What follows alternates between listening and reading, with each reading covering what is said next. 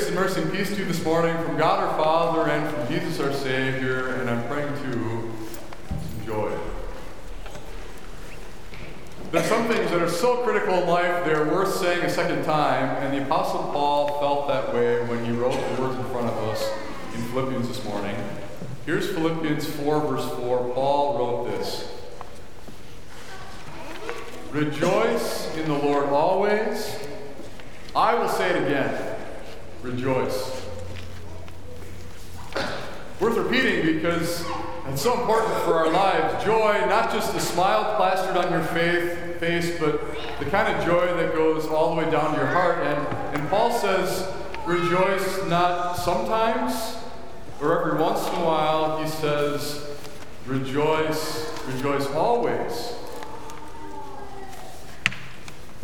And I see that all over the world, not just in the Christian church. People say, I want to have this feeling of happiness, or deeper than happiness, of joy in my heart all the time.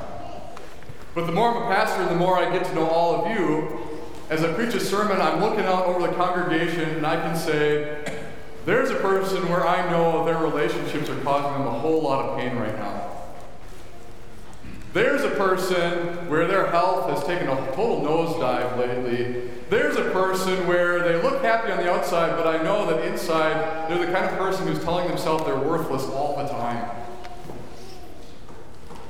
I haven't met a person yet who doesn't need joy, that as we all come together into God's house and sit down, the reasons are different, but all of us need a reason to have joy in our hearts and not to give in to sadness and gloom and despair.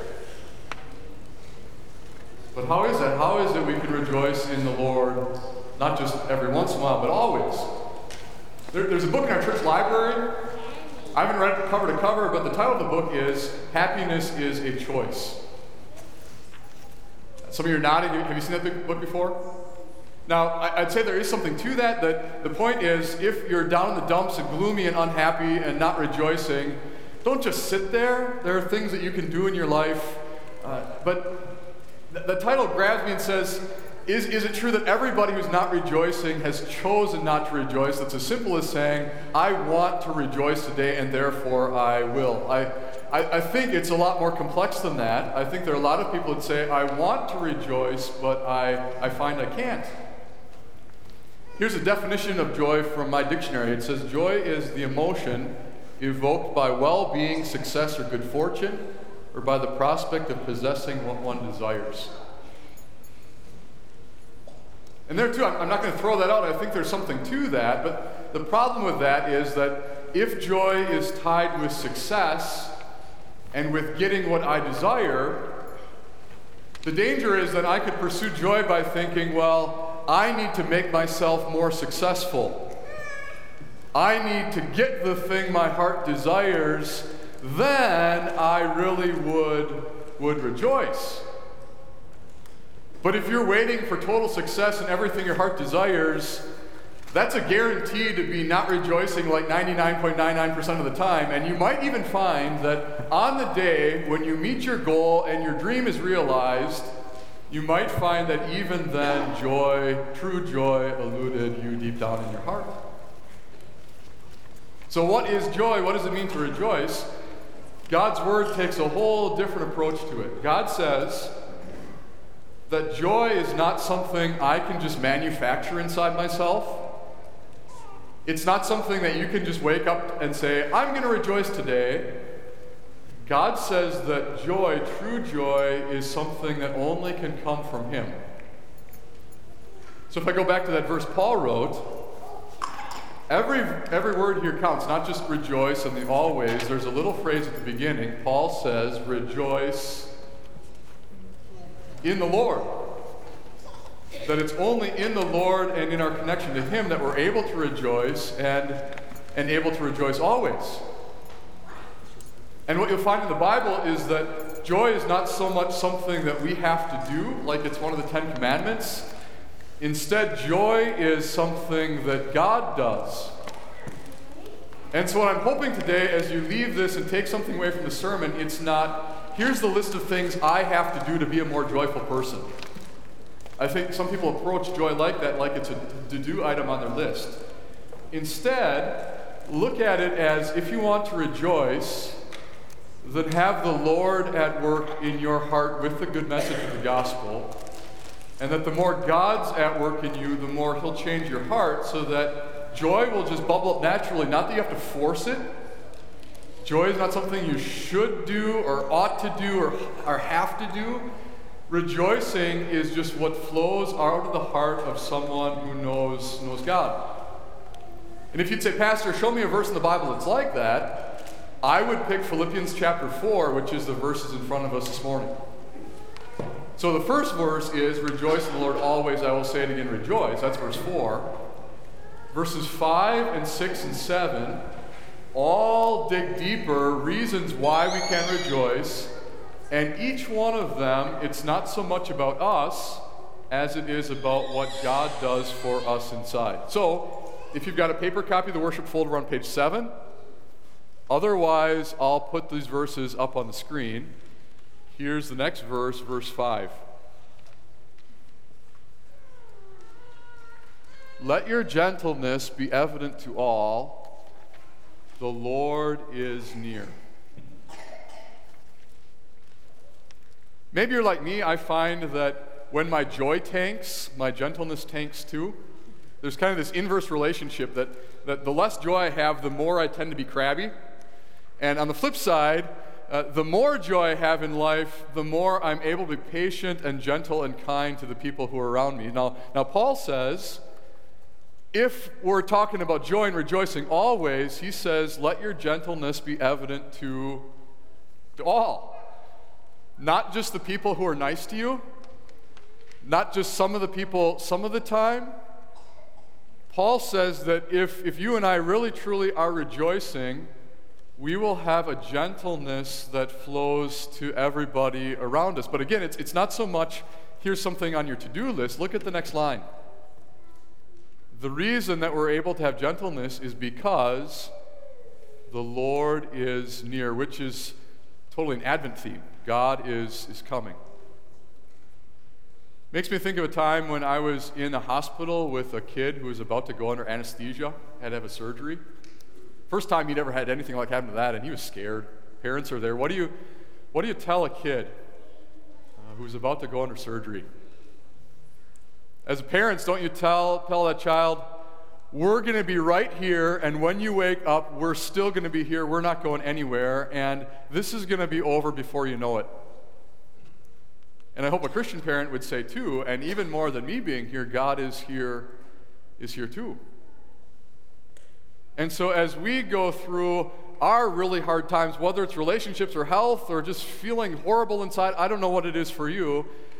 What is it that God says to you and me? It's this: the Lord is near. How near is He?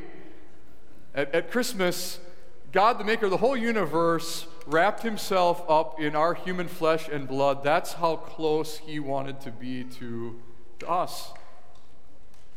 And the God who came into this world and died for you, He's promised He's not going anywhere. He is right with you right now. And the other way the Bible says the Lord is near is that even though life seems to drag on and troubles can drag out year after year, life is short.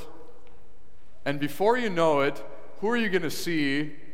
You're going to see Jesus, your Savior, on the day that you die and you see His face in heaven. Or maybe it'll be the day when He comes back in glory on the clouds and judges the world and all of it ends. But either way, He is near, is what the Bible says. And so even if you're facing something, maybe it's not you're the kid who's going into surgery, but no matter what you're facing, God says that He is near. And if He's near, then should you and I have this grumpy, crabby, bitter heart toward everyone around us? Well, no. If the Lord is near, then what flows out of that is a gentleness toward everyone as we rejoice in the Lord. That's verse 5. Next verse, Paul's going to turn to what's going on inside our heads. Verse 6 says, "Do not be anxious about anything." What's a real joy killer? It's if you have all kinds of anxiety filling your brain all the time. And I don't know what your favorite flavor of anxiety is to eat every day. I think for some people it's called, you look at the past, and all these things that you did that were wrong. Oh, I can't believe I did that. I'm such an idiot. Or all the things other people did to you. I can't believe they did this to me. And your whole mind nonstop is in this loop where you just keep living on the things in the past that you wish were different. I've heard people call that ruminating, when you can't get over stuff from the past. Or maybe you're more future anxiety. All the things in life that are unknown, all the things in life that are outside your control, all the things in life that could go wrong and you don't have the power to stop them. You could spend your whole day just in this thought loop worrying about the future. Or maybe you're like me and you mix those together, and between past and present and future, you've got plenty of anxiety to fill your whole mind. How can you rejoice if that's what's happening for you? What does Paul say about that? Again, it's not just change your brain or stop that. He gives you a promise from God. Verse 6 says, "Do not be anxious about anything, but in every situation, by prayer and petition with thanksgiving, present your requests to God." Promise is about prayer and how God listens to every single thing you bring before Him, and He's going to answer every single prayer that you bring Him today. And even if it's not the answer that you were hoping for or not on the timeline that you were hoping for, that just means that God has something even better that He's going to give to you. So Paul says, when your mind is filled with all these anxious thoughts, what do? You take them and you make them known to God. This translation uses the word presenting. Peter in his letter says, cast all your anxiety on Him because He cares for you. Like you take it and throw it on God. I don't know if you've got a mental picture as you pray. One I find myself using is that I've got all these things on my mind, and one by one I put each of them in a bag, and I put it in the bag, and then I give the bag to God. And some nights I need an awful lot of bags. I don't know about you. Is it you throw it on God? Is it give it to Him? How is it that you go through one after another all the things in life that could fill you with anxiety, past, present, and future, and you commit them all to God and know that they're in His hands? And He promises that He does hear and answer all of your prayers. And if that's the case, then Paul would say you don't have to be consumed by anxiety anymore. You then can be free to rejoice in the Lord always. Verse 7 is this: "And the peace of God, which transcends all understanding, will guard your hearts and your minds in Christ Jesus." Now be careful, because you might think the sermon's over there and stand up. Is that the verse you're familiar with as the verse pastors often use at the end of a sermon? If you've heard that a lot, this is where it's from. It's from Philippians chapter 4, a promise about peace from God that transcends understanding.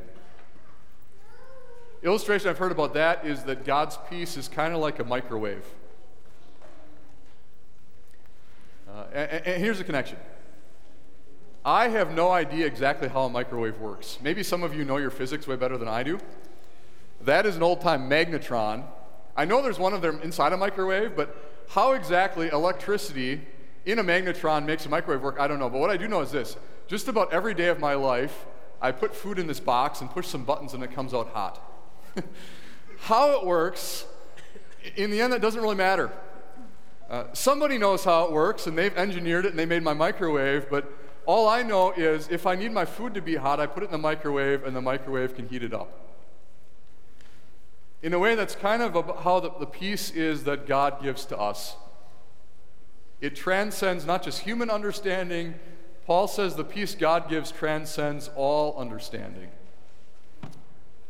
And if someone would say to me or say to you, how is it that you, in spite of everything going on in your life right now, how is it you can say you have peace?